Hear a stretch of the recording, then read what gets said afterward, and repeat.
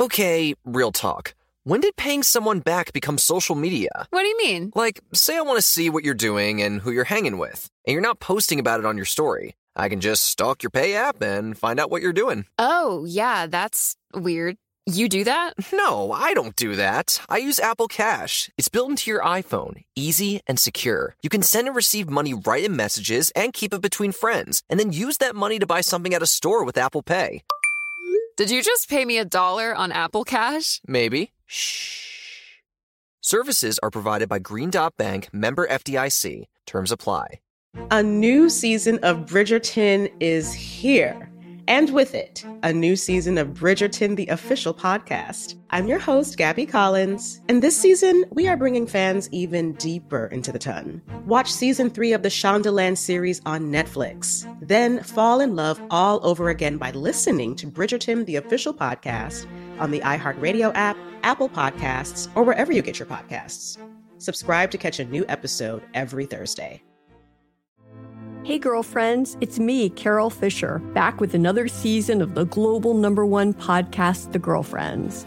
Last time, we investigated the murder of Gail Katz. This time, we're uncovering the identity of the woman who was buried in Gail's grave for a decade before she disappeared. Join me and the rest of the club as we tell her story. Listen to Season 2 of The Girlfriends, Our Lost Sister on the iHeartRadio app, Apple Podcasts, or wherever you get your podcasts.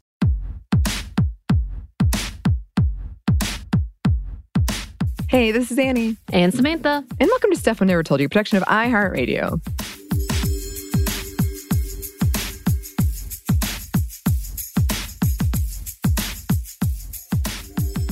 And July, as we've mentioned, is Disability Pride Month. And while it's not recognized on a federal level, it is celebrated across the United States and has been since 1990, in part as a celebration of the passing of the ADA, Americans with Disabilities Act, on July 26th of 1990. The first Disability Pride Parade was held in Boston. And the Disability Pride flag was designed by Anne McGill, who herself is a woman with a disability.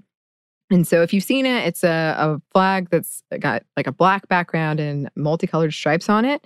And from Stony Brook University, this is what the flag represents, the colors. The black field represents the disabled people who have lost their lives due to not only their illness, but also to negligence, suicide, and eugenics. Each color on this flag represents a different aspect of disability or impairment.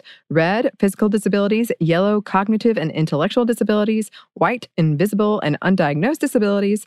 Blue, mental illness, and green, sensory perception disabilities.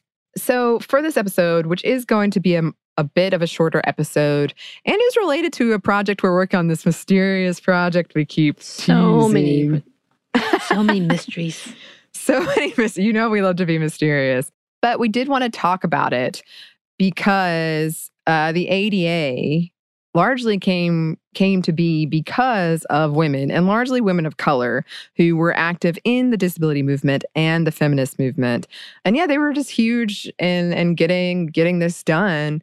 And so in this month, while we're celebrating the passing of that, we wanted to highlight some of the people in the movement and some of their accomplishments. But for sure, there are a lot of different paths we could go down in future episodes, and a lot of amazing people we could talk about, and a lot of amazing things that have been accomplished. So just put that out there. Right. And of course, there's a lot of things that needs to be addressed, but we won't talk about that because we're going to talk about the history and not negativity. So the women have long been foundational to the disability movement. We're going to start in the 1970s, which is when we see a lot of women really coming together around disability rights. And this was the time of a lot of social turmoil and change, like the civil rights movement and the women's liberation movement. But a lot of it was siloed. A lot of the people involved in these movements weren't quite intersectional yet. And a lot of these movements weren't accessible and very exclusionary, which is something we're still talking about today. As a part of this, early women disability rights often focused on taking feminist resources and activities and increasing accessibility, like recording feminist materials for the blind or visually impaired, and making feminism more inclusive. Yes. Also around this time, Marilyn Hamilton invented the first lightweight adjustable wheelchair called the Quickie. Compared to previous models, it was highly adjustable and maneuverable. And this improved the lives of numerous wheelchair users and changed the world of wheelchair sports. But now it is time to discuss Judith Judy Heumann, one of the most significant and impactful of these 1970s disability rights activists. Heumann contracted polio when she was a baby. As a child growing up in Brooklyn, she was forbidden from going to a local public school because officials declared her use of a wheelchair made her a, quote, fire hazard. And this wasn't the first time she heard that excuse either. It was also used to prevent her from obtaining a teaching license in 1970. So she sued the Board of Education of the city of New York and won. She became the first wheelchair-using teacher in the city. And later that year, she started her own disability rights group named Disabled in Action. And soon after that, she moved to Berkeley, California, alongside other activists like Kitty Cohn, Brad Lomax, and 100 others. Heumann helped lead a 25-plus day sit-in at a federal building in San Francisco in 1977, protesting the government's inability to consistently enforce Section 504 of the Rehabilitation Act. Basically, the act prohibited federally funded programs from discriminating against people with disabilities, and it was something that Heumann was instrumental in as well. It was one of the first legislations protecting the rights of people with disabilities on the federal level. And this was an instance of some intersectionality. For instance, the Black Panther Party made sure protesters had warm food. Right. And that wasn't the only reason why this was a huge deal. It was also intersectional in the sense that it united folks with a wide spectrum of disabilities, people that may have previously been separated out from each other. On top of that, this sit-in was broadcasted nationally, which really raised awareness around disability for others who may have otherwise not known too much about it. When asked about this event, Heumann would later say, it empowered us. Simply put, we were slowly moving from being a ragtag, unorganized group of disabled people to a cross-disability movement. We were really recognizing that it was possible for us to envision a day when barriers of discrimination could be torn down. Without the voices of disabled individuals, we would not have gotten 504 the way it ultimately came out, nor would we have been able to get the ADA. In 1983, Heumann co-founded the World Institute on Disability, served in both the Clinton and Obama administrations, and was the first advisor on disability and development for the World Bank. At the time of the sit-in, many companies had an unwritten understanding that they weren't going to hire people with disabilities, and some local governments outright prohibited it. To make things worse, accessible housing and buildings weren't really a thing either. And as we've discussed before, there was a really ableist, infantilizing attitude that it wasn't safe for people with disabilities to live alone. Mary Lou Breslin, a disability activist with polio, said that the mindset at the time was, don't ask for accommodation, fall down the stairs if you need to, pretend that you're not disabled, eschew everyone with a disability.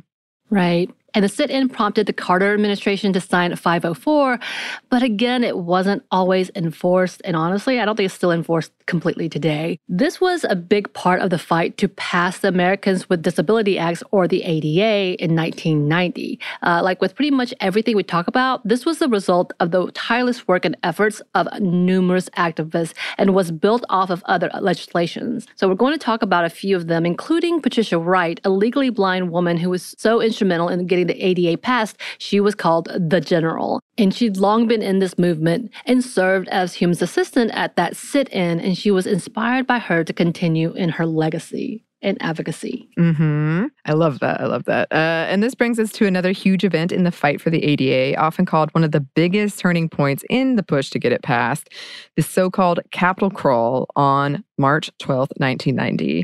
Over 1,000 protesters participated, including at least 60 who left their wheelchairs, crutches, and other mobility devices to crawl up the Capitol's 83 steps to demonstrate the lack of accessibility. One of the faces of that protest was an 8-year-old girl named Jennifer Keelan.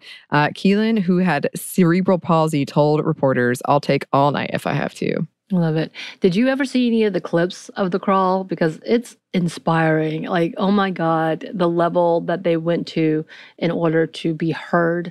It's sad that it has to get to that point. And also, even now, I know I've seen many activists going to the Capitol, sitting in front of the Capitol, asking to be heard. And that was just recent. Yep. Okay, I'm okay.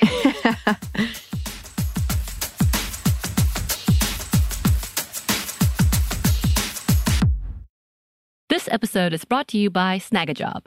Snagajob is where America goes to hire, with the deepest talent pool in hourly hiring. With access to over 6 million active hourly workers, Snagajob is the all-in-one solution for hiring high-quality employees who can cover all your needs. On demand, temp to hire, part-time, or full-time. You name the position: warehouse worker, retail associate, grocery store clerk, fitness trainer, baker, stylist, bellhop, podcast producer. Yeah, Snagajob's got a worker for that. With their easy-to-use platform, you're able to seamlessly post and fill available positions quickly with a dedicated customer support team to provide all the help you need along the way.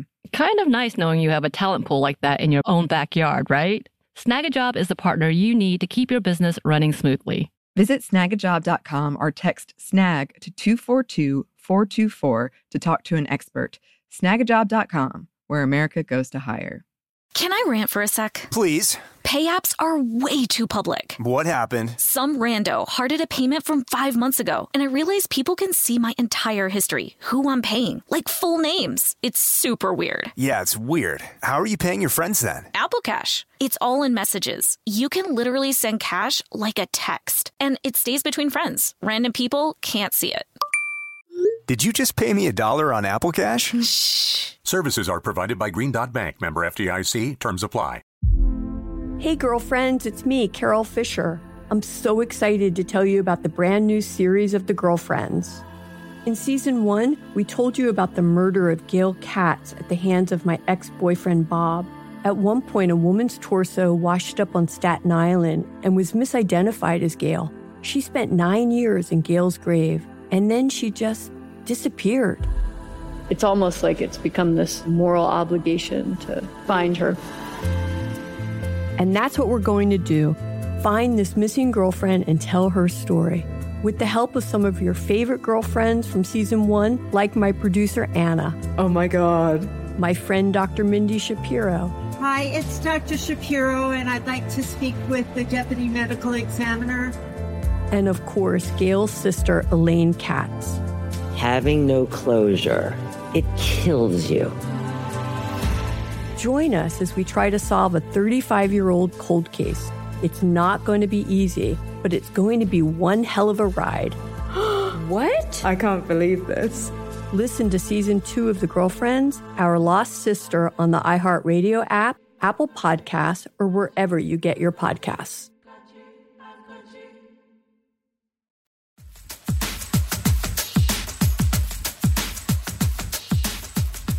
So the ADA was signed with bipartisan support on July 26, 1990, making it illegal to discriminate against people with disabilities in areas like school, employment, and transportation.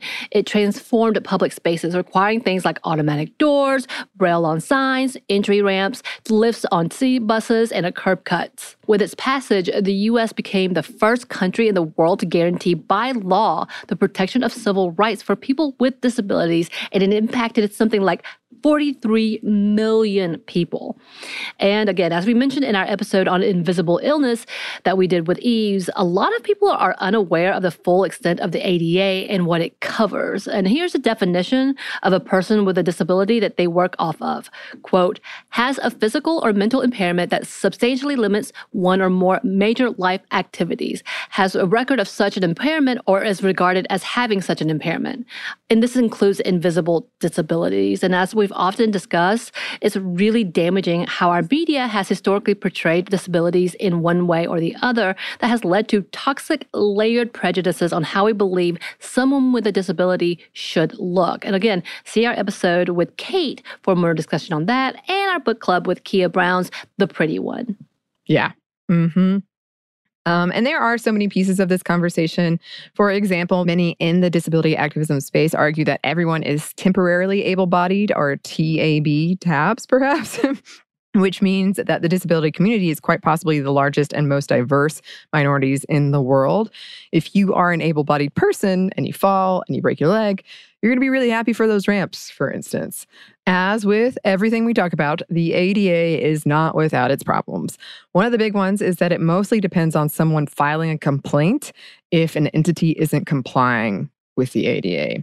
And that means time and resources that not everyone has. So essentially, like, now you could sue but you have to sue. Or like now you have to go through that thing. And you're legally protected to do it, but you still have to take that step. Also, yeah, you have to get a lawyer more often than not, because the civil suit is really hard to file without knowing legalese. And we understand that hiring a lawyer can be expensive because not often that whole pro bono thing doesn't all work out like you think it will. Yeah. So it's a whole process, for sure. And I know like in Atlanta, in my neighborhood, it's an ongoing battle about the sidewalks because there are sidewalks, but they suck. Like they're broken, don't work. And I've heard people complaining about like, I've had to file for this and nothing gets done. So that is certainly a problem. Some activists think that the ADA shouldn't be the primary focus of the disability rights movement because it reinforces the narrative that the value of a person comes from what they can or can't contribute to a capitalistic system, a system which is already set up to punish those who can't succeed in it, even though it's set up so everyone can't succeed. Others rightfully point out that by focusing on physical accessibility, it potentially leaves out those with severe impairments and chronic illness. Invisible disability is a part of that as well. Like, even though it's protected, kind of the focus of it. Like, I was surprised when Eves told me that it was protected under the ADA because you just don't hear about it as much. And so some activists believe we should be doing more work to raise more awareness around things like that, and also intersections of disability and sexual oppression and denial of rights when it comes to things like family. And these are all important and ongoing discussions. And there are some really amazing people that we found doing the research for this one. In the art world, especially, stood out to me, who are really pushing these conversations forward, and definitely want to check them out more in the future. Right. And I think we need to come back and look at once again what it looked like during the pandemic, because we've talked about it a little bit and we've only did a blip on the fact that this was such a huge ableist conversation for people when it came to COVID and masks and pandemics and accessibility and who does what. And it brought a big spotlight on it, but the reaction wasn't what you would think. It wasn't with empathy. It was literally just a survival of the fittest. And we need to have more of that conversation because we know we're not over these viruses coming through. We know that seasons are going to happen, and we need to take a better look about why we're so quick to say people are expendable instead of truly being for life and advocating for that, as well as remembering that, yes, a lot of these things seem really nice for those able bodies working from home, all these things. It may not be the greatest for those who have a disability. So, I think we need to come back and revisit and do a spotlight on that. So recently, the ADA has been under attack, as have protections for those with the pre-existing conditions here in the U.S. Again, we talked about this is one of those things that we need to talk about when it comes to things like pre-existing conditions and insurance. Renewed conversations around things like eugenics during the COVID-19 panic has risen too, as we heard stories of hospital workers instructed to dole out limited numbers of ventilators to able-bodied people over people with disabilities. Yeah, there's this whole level of choosing again and who they think is worthy of surviving, and it's kind of this ugly look and precedent that's just over the top. And then if you have ageism played in, we have racism played in. There's so many things. Having this conversation on a bigger level, bigger scale, because it's only getting worse, especially as we look at overturning of things in the Supreme Court. It can impact accessibility and the right to get compensation in civil suits, as it's been under attack recently. Yeah. And we've also talked a lot about the, sexism inherent of doctors not believing women. And then if you get the ableism on top of that, and the racism on top of that, or even the homophobia on top of that, like all of those things. So I feel like during the pandemic, it was exacerbated. Like, it's always been there. It's not new at all. But it was like really seeing this attitude of like, you're just exaggerating, I don't believe you, or like change your diet, like really condescending stuff from professionals. Right. I mean, it seemed this whole like is good for you, but it's not good for me type of mentality. And what I'm talking about specifically is masks. This whole idea of like, well, just stay home, which is such an ableist idea and such an ableist, privileged, mean comment to anyone who is susceptible or compromised. Again, this goes into every level of anyone. I would say, like, I was upset for my parents. But that is that same scale of I'm worried because they're going to be compromised and no one's willing to give a little bit to help others. And it's this whole idea of like, well, they can't take it. Oh, well, until it actually affects them. And it's just a whole level like that was a whole level of privilege that you didn't understand that was already existent, especially in the world, in the disabled community who's been screaming, this is a problem. Right. Yeah. And I couldn't find any like really good numbers, but based on what we know about women and mental health and diagnoses in that area, and that's complicated. We've had that conversation before, but women are more likely to, I think, have something that would be protected under the ADA. So it is a big conversation, and it is complicated because we've also talked about part of that is maybe men don't go in to get things diagnosed, but women also have a harder time getting things diagnosed a lot of times. Right. So it's a mess.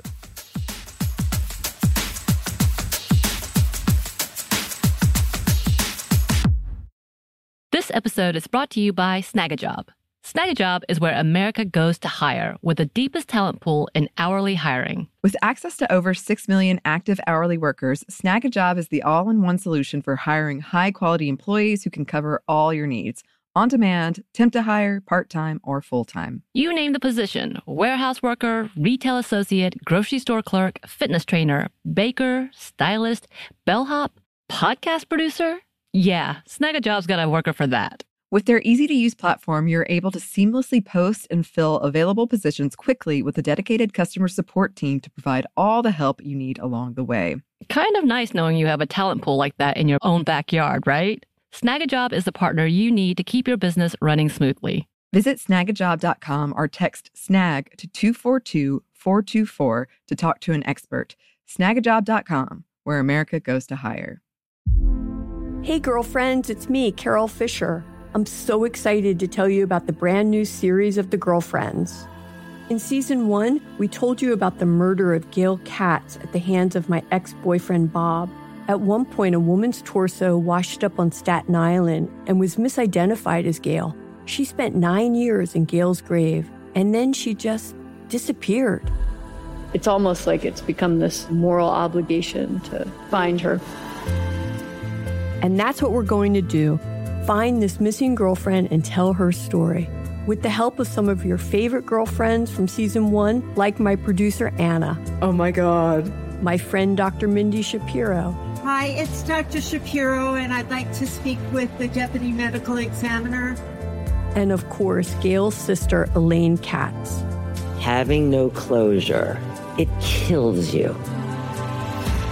Join us as we try to solve a 35-year-old cold case. It's not going to be easy, but it's going to be one hell of a ride. What? I can't believe this. Listen to season 2 of The Girlfriends, Our Lost Sister on the iHeartRadio app, Apple Podcasts, or wherever you get your podcasts. A new season of Bridgerton is here. And with it, a new season of Bridgerton, the official podcast. I'm your host, Gabrielle Collins, and this season, we are bringing fans even deeper into the ton. Colin Bridgerton has returned from his travels abroad. Is betrothal written in the stars for the eligible bachelor? Meanwhile, the ton is reverberating with speculation of who holds Lady Whistledown's pen. We're discussing it all. I sit down with Nicola Coughlan, Luke Newton, Shonda Rhimes, and more to offer an exclusive peek behind the scenes of each episode of the new season. Watch season 3 of the Shondaland series on Netflix. Then, fall in love all over again by listening to Bridgerton, the official podcast, on the iHeartRadio app, Apple Podcasts, or wherever you get your podcasts. Subscribe to catch a new episode every Thursday.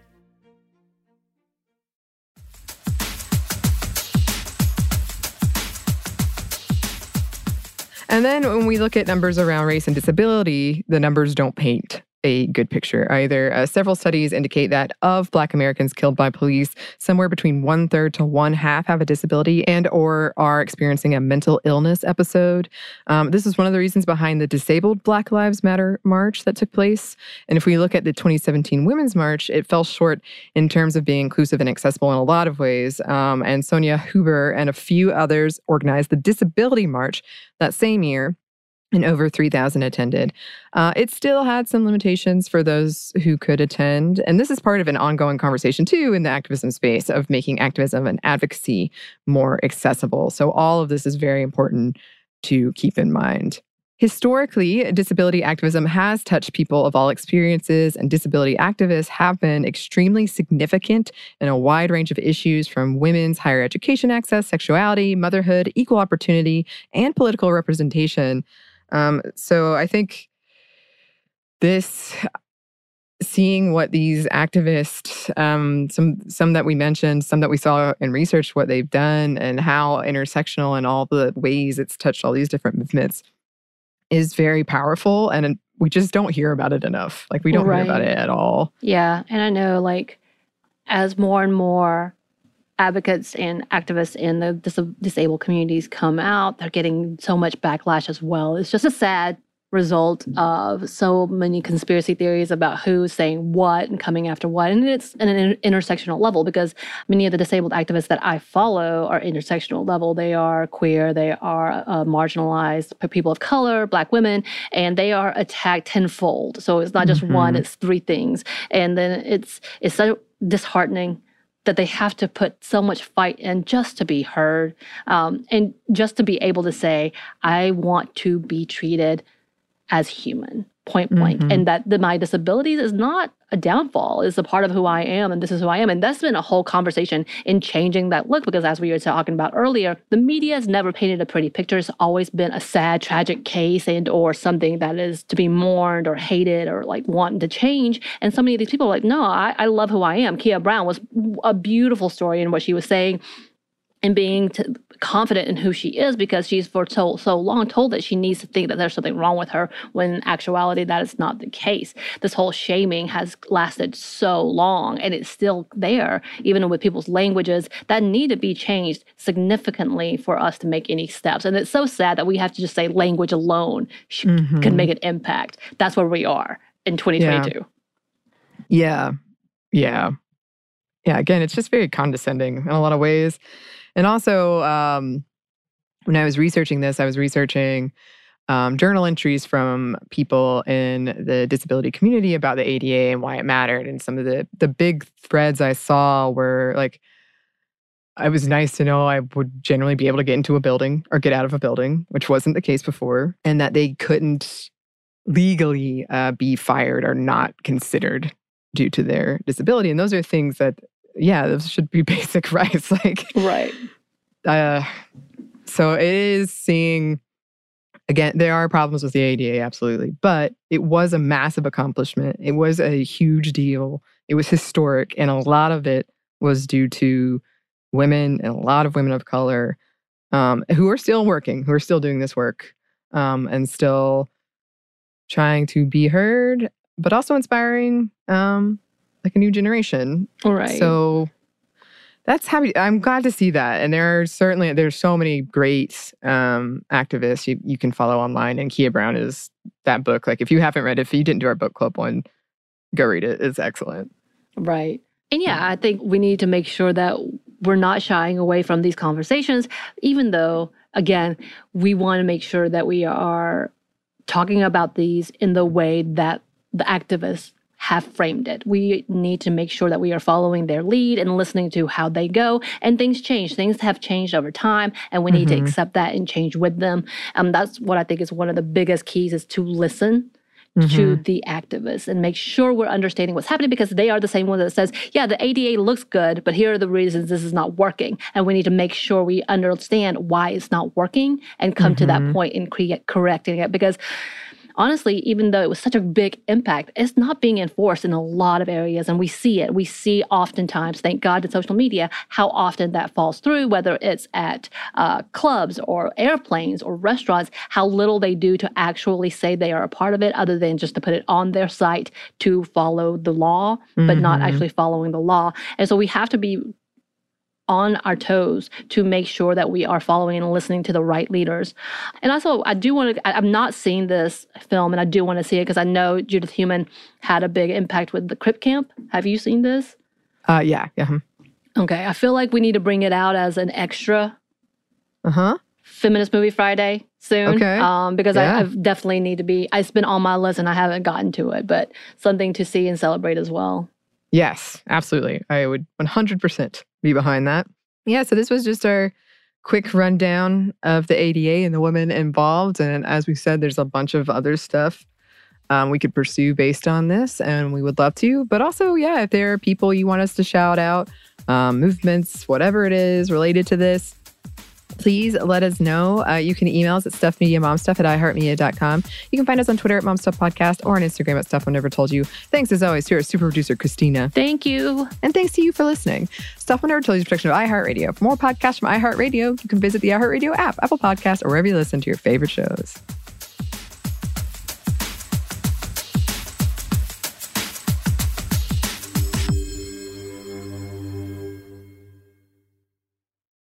This episode is brought to you by PNC Bank, who believes some things in life should be boring, like banking. Because boring is safe and responsible, level-headed and wise. All things you want your bank to be. You don't want your bank to be cool or sexy. Sexy is for 80s hair bands, not banks. That's why PNC Bank strives to be boring with your money so you can be happily fulfilled with your life. PNC Bank, brilliantly boring since 1865. Brilliantly Boring Since 1865 is a service mark of the PNC Financial Services Group, Incorporated. PNC Bank, a National Association, member FDIC. A new season of Bridgerton is here.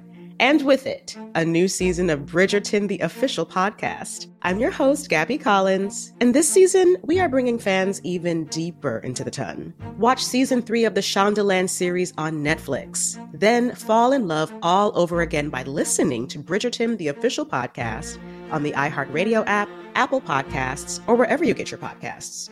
Subscribe to catch a new episode every Thursday.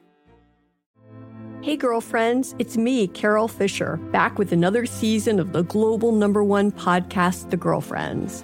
Last time, we investigated the murder of Gail Katz. This time, we're uncovering the identity of the woman who was buried in Gail's grave for a decade before she disappeared. Join me and the rest of the club as we tell her story. Listen to Season 2 of The Girlfriends, Our Lost Sister on the iHeartRadio app, Apple Podcasts, or wherever you get your podcasts.